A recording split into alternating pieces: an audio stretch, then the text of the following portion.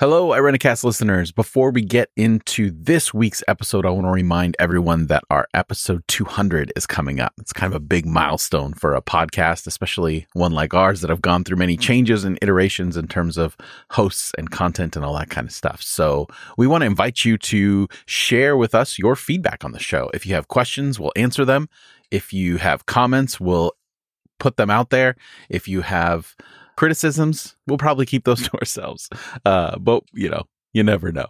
So with our 200th episode coming up, we want to make it kind of a Q&A fun celebration of the show and hopefully just highlight how the guests and content that we've put out there has helped, inspired, or even challenged you in your spirituality. So if you literally would like to have your voice on the show, we would love to get your questions and comments in audio form so we can put it on the show. So you can record an audio clip and send it to our email, which is podcast@irenicast.com, or you can get in contact with us on all of our social media platforms, Twitter, Instagram, and Facebook, and we can read your comment on that 200th episode. So we're excited to hear from all of you, and we look forward to episode 200. So without any further ado, this week's episode, Casey and I, it's just the two of us, got to sit down and have a great conversation. So I hope you enjoy it as much as we did.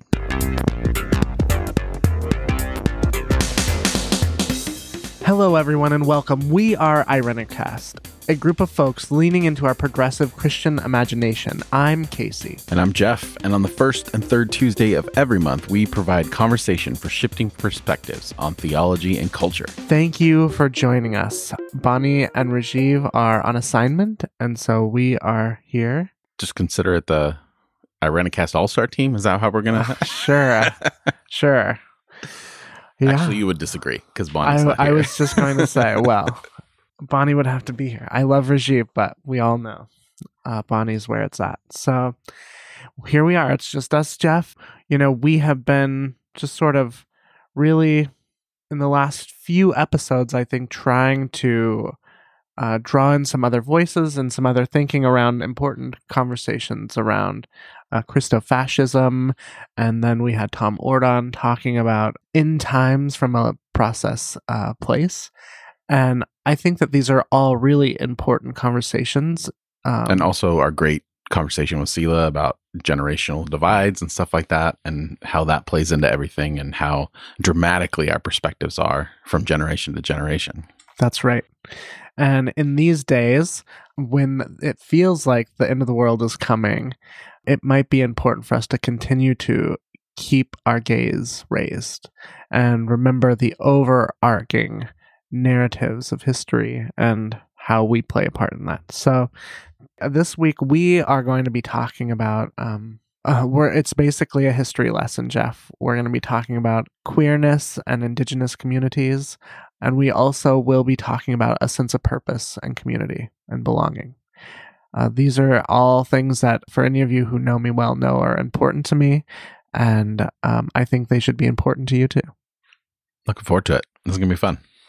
And today in our conversation, we are going to be bringing back an oldie but a goodie segment, Jesus Juke. And so I always look forward to hearing Jeff's, interesting sermon illustrations. So mostly inappropriate, but That's right. That's right.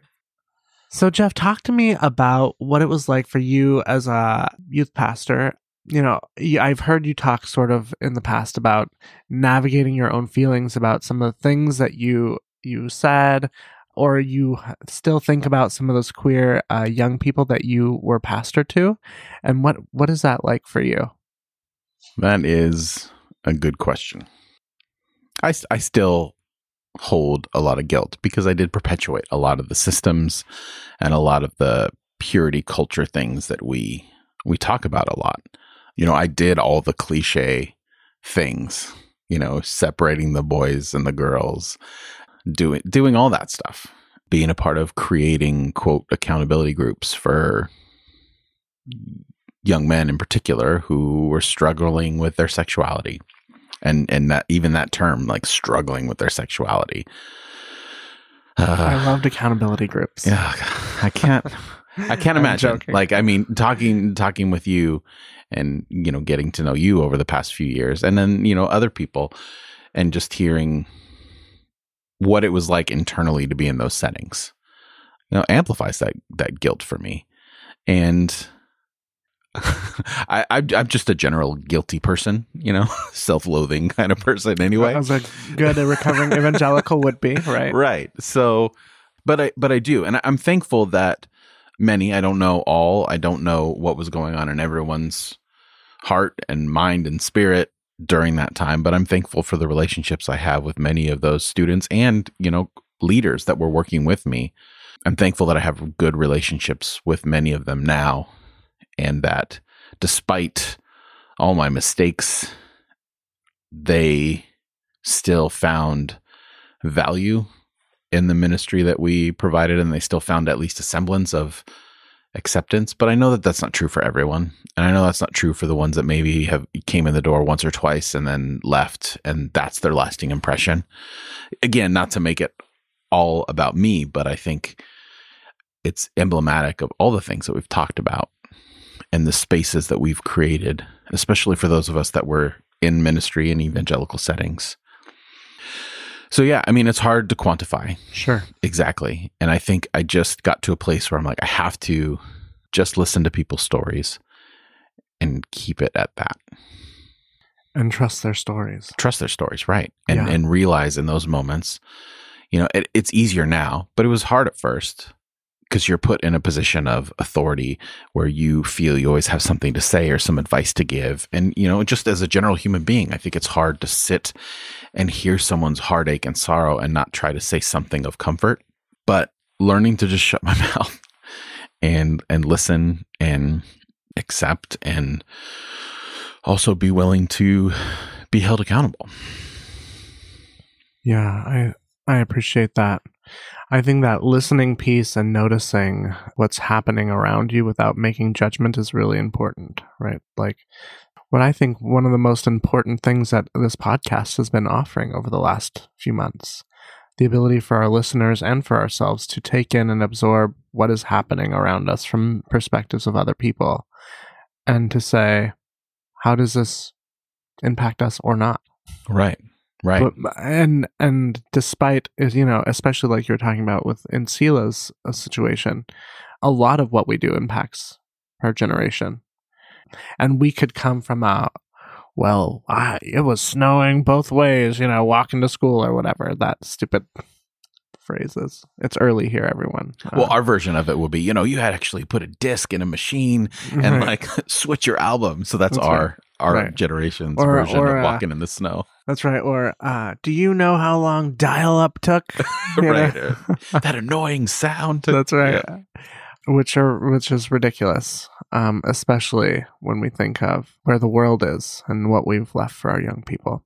In fact, the other day I was talking to a bunch of younger queer folks who, by the way, said, it's so nice to have an older gay man talking to us, which was like, I could have died. But, I was talking to them and we were talking about just the difference in terms of what it was like to come out and how much different their experience has been than my experience, right? I mean, gay marriage has only been around since, 2013 or whatever. But there's almost 10-year-olds who've lived in a world where gay marriage is a thing. I mean, in my lifetime, being a homosexual became not illegal. That is crazy to me. Mm-hmm.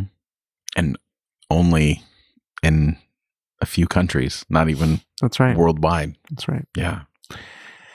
And so listening to the experience of another, honoring, and back to thinking about these young people. But, one of the things that I am thinking about in terms of, some of the streams, the threads of conversation that we've been having has been around some queer history that I want to share with you today, related to spirituality and sexuality, particularly in the queer community, because I think that it speaks to where Christianity has the potential to either wake up and make some big changes in terms of solidarity with the world, or has the potential to find itself in a very dark place on the wrong side of history.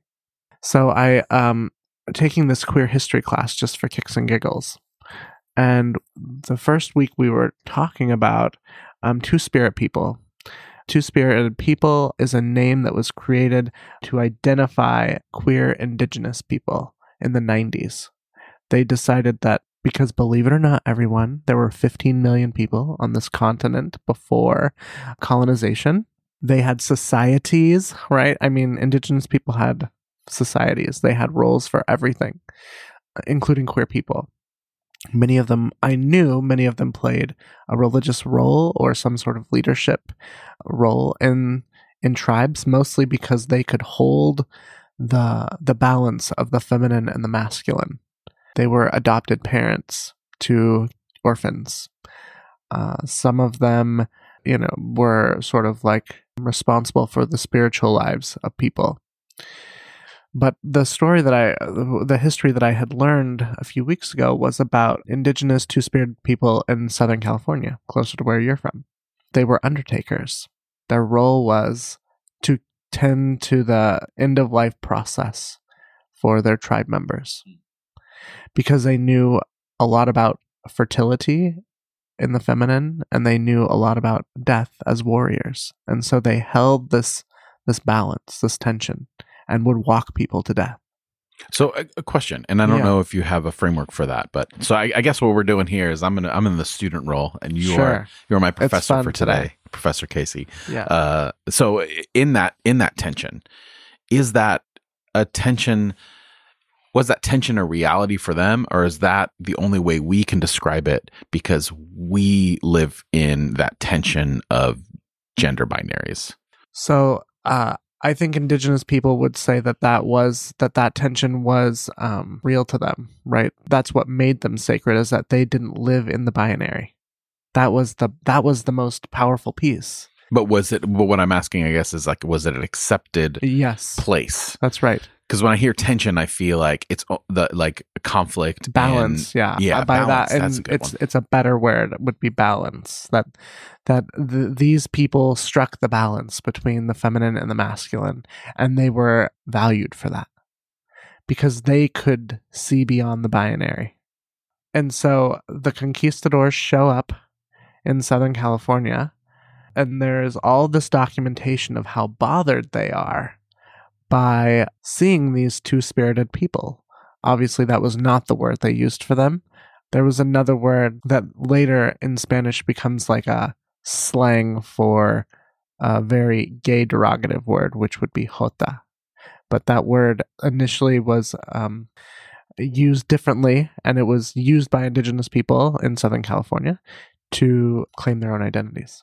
But there's all these writings around from the Spanish conquistadors and missionaries who are concerned about men dressed as women, and that they are fulfilling female roles in the tribe. They're hanging out with women, and basically their writings are, these are sheep or wolves in sheep's clothing, because obviously they're dressed this way so that they can get close to the women and then rape them. It's striking to me how hundreds of years later, the rhetoric and the ideas still have not changed. Yeah. That predator mindset from the outside existed even then. And here's the trippy thing for me, thinking about, where does this idea of rape and pillage come from? But the very people who are writing about it. Right. I guess there's a certain amount of projection. It's from their own imagination. Yeah. What would you do if you were in a bathroom with women? That's literally the thing. Yeah. So is it your concern for what trans women will do, or is it the concern of what you might do left to your own devices? Like, this is a concerning thread line of like, where is this coming from? So I'm reading this, right? And so what these conquistadors start doing is taking these two-spirited people. And again, it wasn't just people who maybe were their sex at birth was male. It could have been that their sex at birth was female also. I want to be clear that this is a role that was played by all sorts of varieties of people. The issue then becomes that they start taking these folks and feeding them to their dogs.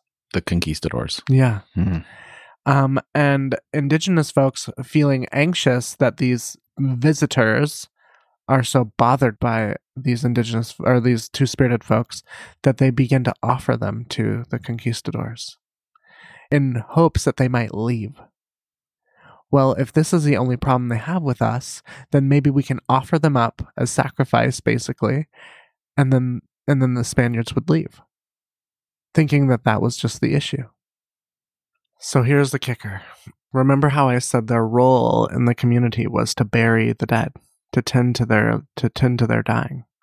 What begins to happen is that these indigenous communities who now no longer have these this person in the beloved community, in the tribe, to tend to their dying, begin to realize that they have no rituals for death anymore. But you know who does? The Catholics. And so indigenous people began to convert to Catholicism. Sure, under occupation, under starvation, because they were either rounded up and brought to the missions as slaves, or out of disparity they came. And one of those pieces being that there was no one to bury their dead. And so they converted to Catholicism. I am reading this, and I am weeping. Because I'm beginning to realize, like, this whole part of me growing up as an evangelical queer kid, this part of me that they told me was bad and broken. For those of you that don't know, I am Chickasaw. Obviously, my ancestors did not come from Southern California, but the Choctaw did have a word for that two-spirit person. Chickasaw, that's all missing, right? A lot of our words, a lot of our things, history is not accessible to us. For many indigenous tribes, that's true. And I'm not trying to say that I know everything, but this is just in my own research. I'm weeping because I'm thinking about, for me, like, how many people in my life as a young person, youth pastors, who told me that I was bad and broken, who told me that there was something wrong. And then reading this history of queer ancestors who played vital roles in the life of community, who were doing pastoral care to tribes. And knowing that, like, that deep inside of me, that this feeling I have always had around call to pastor, call to spirit, is also in balance with this piece of me that was gay as hell. And that both of those things were beautiful and essential parts of my being. And that I am fulfilling the role of queer ancestors in the work that I do currently. That's amazing. I can't imagine. And I say that, like, in all sincerity, I can't imagine, because my history as a straight white male has been validated over and over again. And the way that we talk about oppression, racism, homophobia, the way we talk about it that was just back then. That was back then. Things were different. I can't imagine how freeing and moving it was to discover that is not the case, and that there's always been a place in your lineage that you can continue. I'm thinking about all the queer young people that I know and how deeply spiritual they are. Like, there's so many, think of it. I mean, I know, even in my own ministry, there were so many queer kids who would come to church, and they wouldn't identify necessarily as Christian. But there was a sense of spirit in them. And I think that's true for everyone. I'm not saying everyone that queer people have the market on spirit. I'm just simply saying that, but to counter that, there are many people that say that they do not have spirit. That's right. That's the point. Mm-hmm. And for me, the thing that is so moving about this is that we are continuing, where we live, what's happening in the world, nearby and far away around trans folks, especially. Right. Especially right now. That's right. That recent letter that came out from, what was the governor's office? Yeah. In Florida, they're trying to pass a bill, right? That mm-hmm. Don't say gay or something crazy like that. And so all of these, the hyper rhetoric, again, is bubbling up around anti-queerness, anti-transness. Iowa being I think it was the first state to have gay marriage, is like the state on full assault against trans people in our country. We are always in these cycles of what will we do next? What is our posture and our responsibility to care for the least among us, right? And so I'm reading these things and I'm thinking about our own past, but also our own present, and what will we do and how will we respond? I mean, if you think about the Spaniards writing this down and their concerns and their projections, like you said, we see it. It's the same sort of people who are yelling in school board meetings about not wanting trans kids to play sports, right? Right. One of the things for me in terms of allyship is checking our bias and acknowledging where we've gone or where we have been and where we are going. And I think that that's the hardest part, at least in our current American culture, because our biases are fortified everywhere we turn.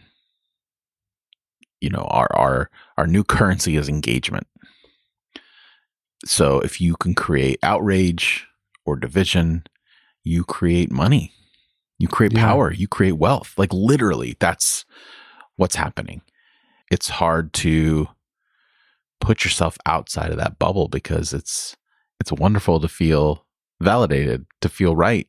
And I think that it separates us from the stories of others, or it enables us to appropriate the stories of others, because we can take something we like and, you know, separate it from its context, from its lived embodied experience. And we've been taught, we get our information from the ones that benefit, you know, whether it's social media or quote unquote corporate media, you know, instead of historians and lived experiences of people and all that stuff. Right. And I think that that's the biggest thing, is that who will we allow to speak?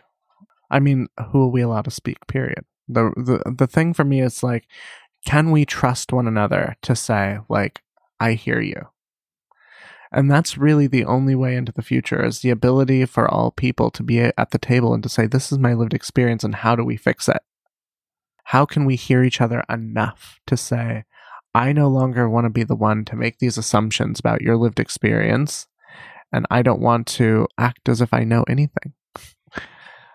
Can I ask you a question? Sure. Personal one? Yeah. So growing up in evangelical circles, there's probably few groups that were given a narrative more than LGBTQ teens about what life was going to, quote, be like if you continued down a certain path. Yeah. How living in that felt, especially for someone like you who was heavily and deeply involved, that would be considered a leader. And what the journey was like, whether you had moments of like acceptance and genuine like trying to struggle through it. I guess maybe the journey from who you knew you were and how you went to full acceptance of who you are, and what were some of the main, at least for you, what were some of the main tent poles in that? Well, I think one of the biggest things is, speaking of evangelicals, Ted Haggard was one of the big moments for me, because Ted Haggard was this. Any of you who have watched Jesus Camp, he's in fact in there. He like makes homophobic jokes in Jesus Camp. He was a mega church pastor in Colorado, and he was arrested for having sex with a prostitute, in the family van. And I remember seeing that in the news and thinking, oh my God, that could be you. Because many of you have heard me say, like, all I ever wanted to be was a pastor. That was the only thing that ever really sparked my interest. It was that call on my life, they would say. There was one moment, one evening, where I had considered killing myself, because it felt like, what was the point? If I couldn't be a pastor, if I couldn't shake this homosexuality thing, I was going to hell either way. Why waste a lifetime with the end result being the same? And so that evening, there was something, whether it was God or my own sort of intuition, that just said, you need to find another way. Do not do this. I got up off the shower floor where I planned to end it, and I started reaching out to, what some back then would have identified as heathen clergy, because they were supportive of queer folks. And I just said, I need another way. I need help. And that was the journey that sort of perpetuated me to this place of moving forward. But honestly, it was only when I got to my previous call, when the church divided over my being queer, half of them left and took all their money with them, that there was this deep sense of purpose. Because as they left, 30 queer kids started showing up to church, not just on Wednesdays, but every day that I was there. I was feeding queer kids and taking them to coffee because there was nowhere else for them to go. And it was like all of the struggle, all of the pain in that moment was clarified with, you now know the way. Like, you know the way to walk with them and offer answers or be present to their pain. And you can hold all of this intention. Mentioning Ted Haggard and having that fear of that could be you. And I often hear stories of people and how profound and important that coming out moment is, and how when that moment is taken away from people, how that can be such a profound trajectory change. Mm-hmm. Yes. And I wonder, and not to play the what if game or anything like that, but knowing yourself and how you respond to things. Do you think you would have gotten to this place down a more difficult path had you, quote, been outed by someone else? I think in some ways, because of the place in which I came out, I was outed left and right. I mean, I was in a small Bible college of 150 people. And those walls were thin, honey. They were thin.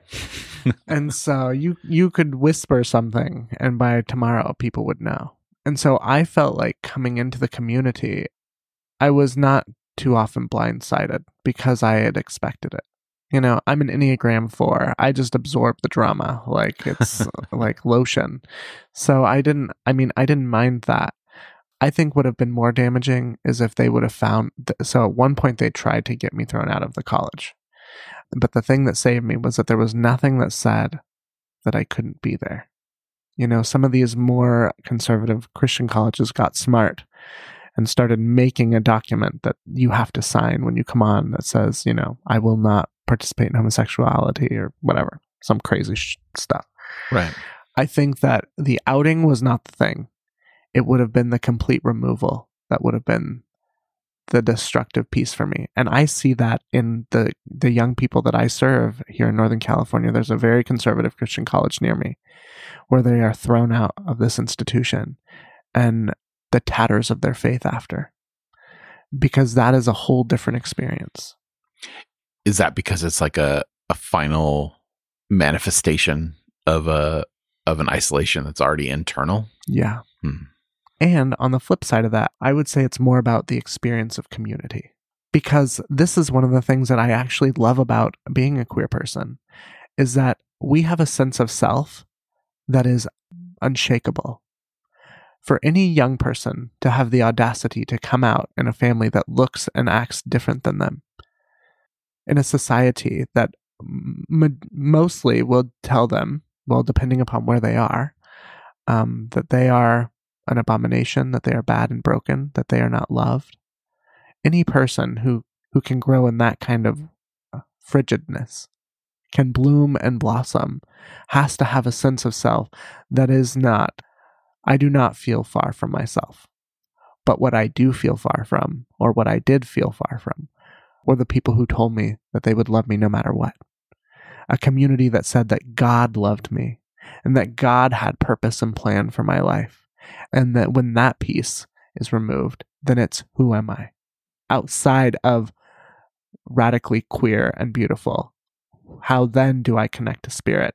Who then do I find to be in beloved community with? Because that is something that we are all prone to. We long to be in relationship. That's just the mammal in us, I guess, or whatever. We want to be in relationship. Wow. Casey, that's quite the journey over the past few weeks to kind of have that discovery of your place in history, so to speak, connected to your ancestry. And I imagine it feels like a boost, because obviously calling is very important to you. And, all that common thread through everything we've been talking about right now is the sense of calling, and how it goes from feeling so elusive to being so permanent. I don't know if that's the right word, but just having that sense of like, this is what I am and who I'm supposed to be. Yeah. And I think that that's the thing, is that, it's an invitation for anyone who's listening. I think that probably for many of our listeners who now live at the periphery of communities that they loved, right? Or who feel like they have lost their way. The invitation is to remind them that they too are deeply spiritual, and to trust themselves. Trust yourself, friends. That's the thing that I'm walking away from, is that for so many of us at some point in our life, that trusting ourselves is ripped away from us. Whether that be, in adolescence, or whether that be in the trauma of being in toxic religious communities, there is a moment where we lose touch with that inner voice. And that is sort of the thing, is that nobody outside of you gets to speak for who you are. Nobody outside of you gets to classify you and clarify you. You alone get to do that. And that we all play a part. Like, we all play a part. And so when we hear about Christofascism, and we talk about the end times, and the invitation that times are just always ending, and how do we ride that wave with a little less anxiety? By just trusting our own intuition and tending to the things we need to. Yeah.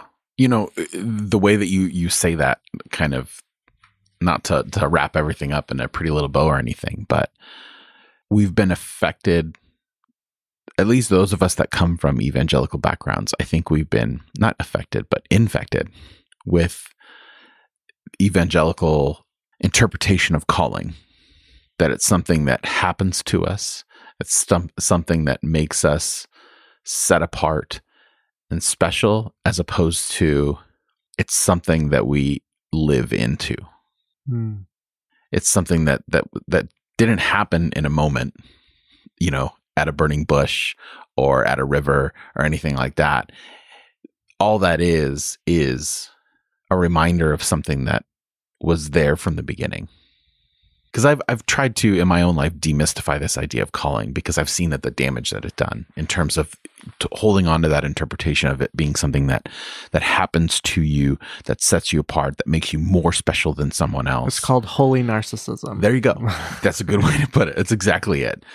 And coming from a Pentecostal background where everything was spiritualized, and it was, almost akin to a fantasy novel, the way that you interpret your life, and, that everyone has to be the Frodo, the hero of the story or whatever. But demystifying it a little bit, and just maybe listening to you now, I have this like working definition that I want to sit with of calling, of just a full acceptance of self.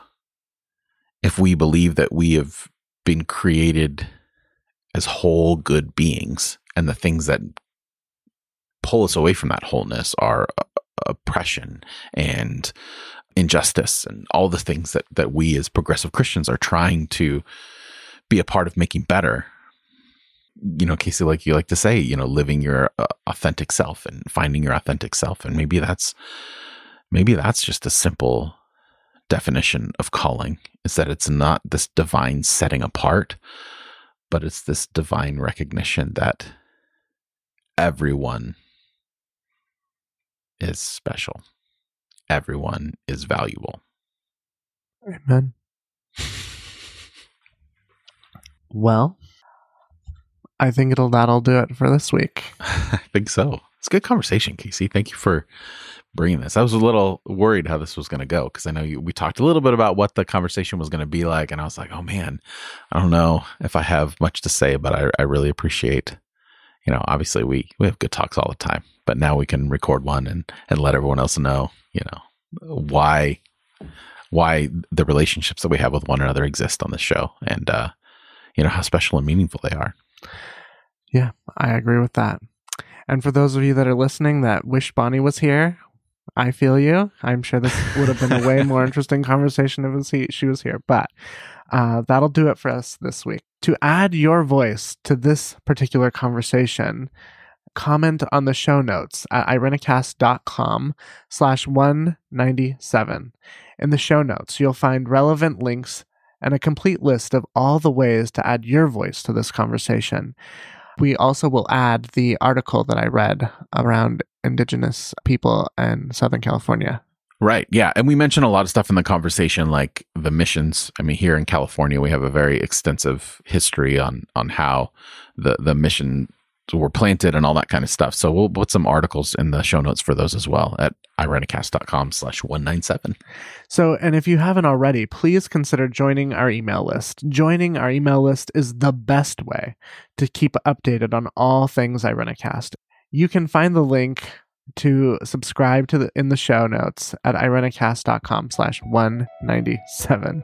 And on the other side of the music, we will be playing Jesus Juke. Here we go. Should be fun.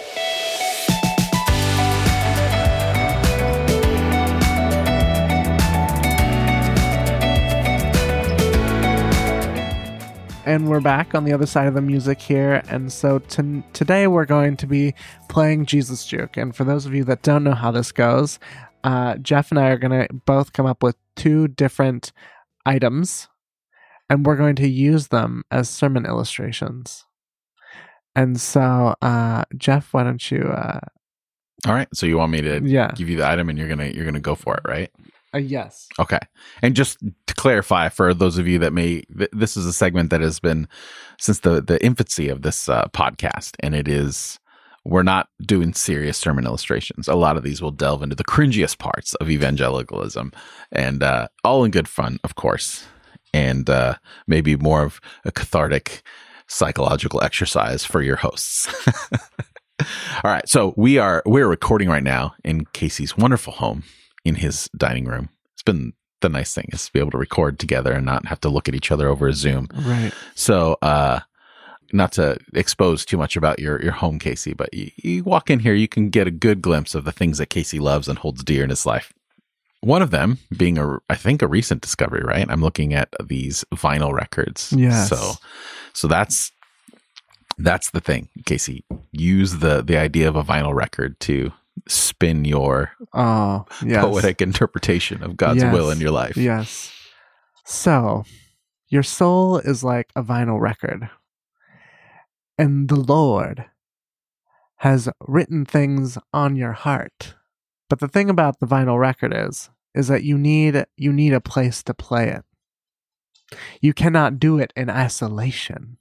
Why do I have a Baptist voice today? I don't know. You cannot do it in isolation, Jeff. And so, it is in community when the needle hits the thread and all of what God has promised to you and has brought forth in your spirit is played out. I like it. Okay. I'm going to remember that. I'm going to put that in my sermon notebook. And there you go. Okay, Jeff, tell me about a hot tub. Hot tub. Okay. Many times in Scripture, we are confronted with the reality of our sin. Ugh. And one of the ways that we show the world that we are on a new path, that sin no longer controls us, is a beautiful, wonderful sacrament of baptism. Oh, you went there. We baptize one another in the baptismal at church, in the lake down the road, even in the raging waters of the ocean.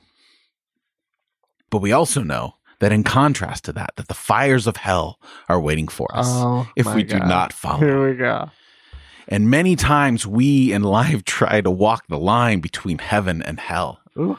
Many of us want the comfort of water. Yes. And the warmth of fire. And in that attempt to have, quote unquote, the best of both worlds, we are lukewarm in the mouth of God. Many of us are living a hot tub Christianity. Oh my God. Where we want the soothing waters of God, but have not yet let go of the fiery, burning flames of hell. Oh and my challenge to you this morning, no, you did not, is to be a Christian, a river Christian, an ocean Christian, but never a baptismal Christian, but never a hot tub Christian. For around the corner is the fiery coals of hell waiting for you. Oh my God. I think that would have gone over well back in my evangelical days. I can just hear them. I can hear people standing to their feet. Yes. Oh. We can have a hot tub burning ceremony. All right. Let's see. Sprinklers. Continue with the water theme. Sprinklers. Okay.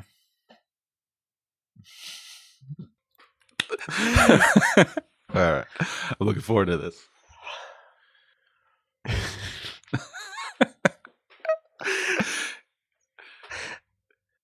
We hear from the Apostle Paul that it is our role to be the body of Christ. Some of us are the hands, some of us are the feet. And so there are some who are called to plant the seeds, and there are others who are called to water the seeds. And I tell you this morning, siblings in Christ, sometimes you just need to spray people. You need to just give them a good wetting so that they might flourish in Christianity. That's very on brand. Yeah. I like it because, a lot of in youth group snickering at some of the worship songs because they're very yep, that's right. Innuendo. Be a squirter, not a planter. Oh man, that's your sermon title right there. Yeah, that's right. Oh goodness. Okay, Jeff. Air fryer.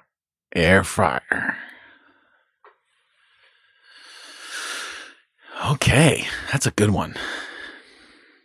We live in a world of convenience. Anything you want, you can have. Anything you want, you should have. That's what the world tells us. And a lot of the times we've taken that philosophy into our faith, into our heart, into our spirit, and believe that God should answer our prayers immediately, right when we say it, instead of putting the work in. Now, of course, I'm not saying that our faith is based on works, but our works maintain our faith. They keep us moving forward. And we just want it instantly. Yes. We don't want the hard work. We don't want the messiness of living in real life. For many of us, we love fried food. I love fried food. It is some of the greatest, most tastiest food in the world, but it takes work if you want to have fried food at home. You've got to get out the oil. You've got to get out the Dutch oven or whatever mechanism that you have. You got to make sure that the temperature is just right. But now there's these devices. I don't know, I'm going into a weird accent either. But now there's these fangled air fryers that promise you the convenience without the mess. And I got to tell you, that's not what God calls us to. God calls us to get lubed up in the oil. And get messy. And do the work that we need to do so that we can enjoy the fruits of our labor. Because air fried chicken tenders are from the devil. But deep fried, that comes from the Lord. There you go. There you go. Not my finest, but I have thoughts on deep fryers anyway. Well, that's another segment. Yeah, I guess. I'm sitting here thinking about Jeff. Like all of Jeff's stuff is about burning. Right. Yeah. You must have been a Pentecostal. Oh yeah. A fire and water are like the Pentecostal emblems, right? Yeah. Well, I guess that does it for us this week, Jeff. I guess so. Yeah, we may not have any listeners after this week, but I know sometimes we feed into our worst tendencies when we get together, Casey. I know. If you enjoy Irenicast and would like to join the work we are doing, please consider donating to our PayPal link at irenicast.com/PayPal. We are committed to keeping the show free for listeners, but there are costs involved and your financial support helps. That's irenicast.com/PayPal. Irenicast is also a nonprofit organization, so your donations are tax deductible. You can also support the show by simply making sure you follow the show wherever you listen to your podcasts. And if the platform allows it, please leave a rating and or review. So for this week, I'm Casey. And I'm Jeff. Thanks for joining the conversation.